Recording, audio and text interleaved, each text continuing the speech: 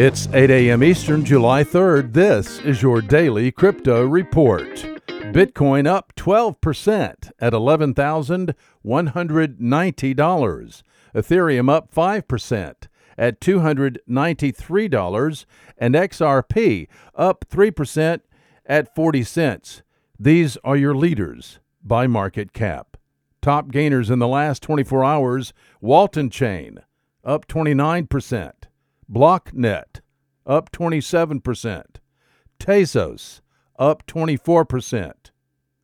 Today's news. Cryptocurrency exchange Gemini is applying for a broker-dealer license from FINRA. This is the first step toward becoming an approved alternative trading system where customers can lawfully swap digital securities. The Bank of Japan, Japan's central bank, is concerned that Facebook's Libra will, quote, move money into an absolutely digital world, so it is completely different than other forms of digital payment, unquote.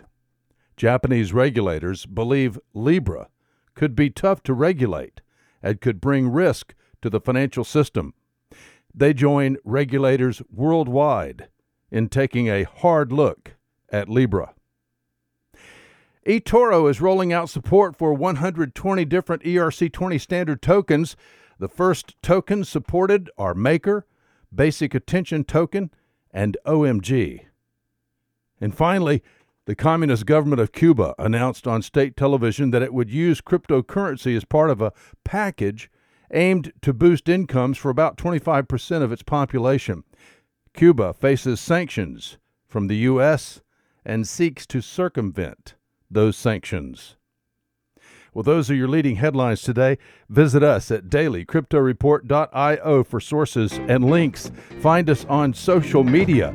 Add us to your Alexa flash briefing and listen to us everywhere you podcast under Daily Crypto Report.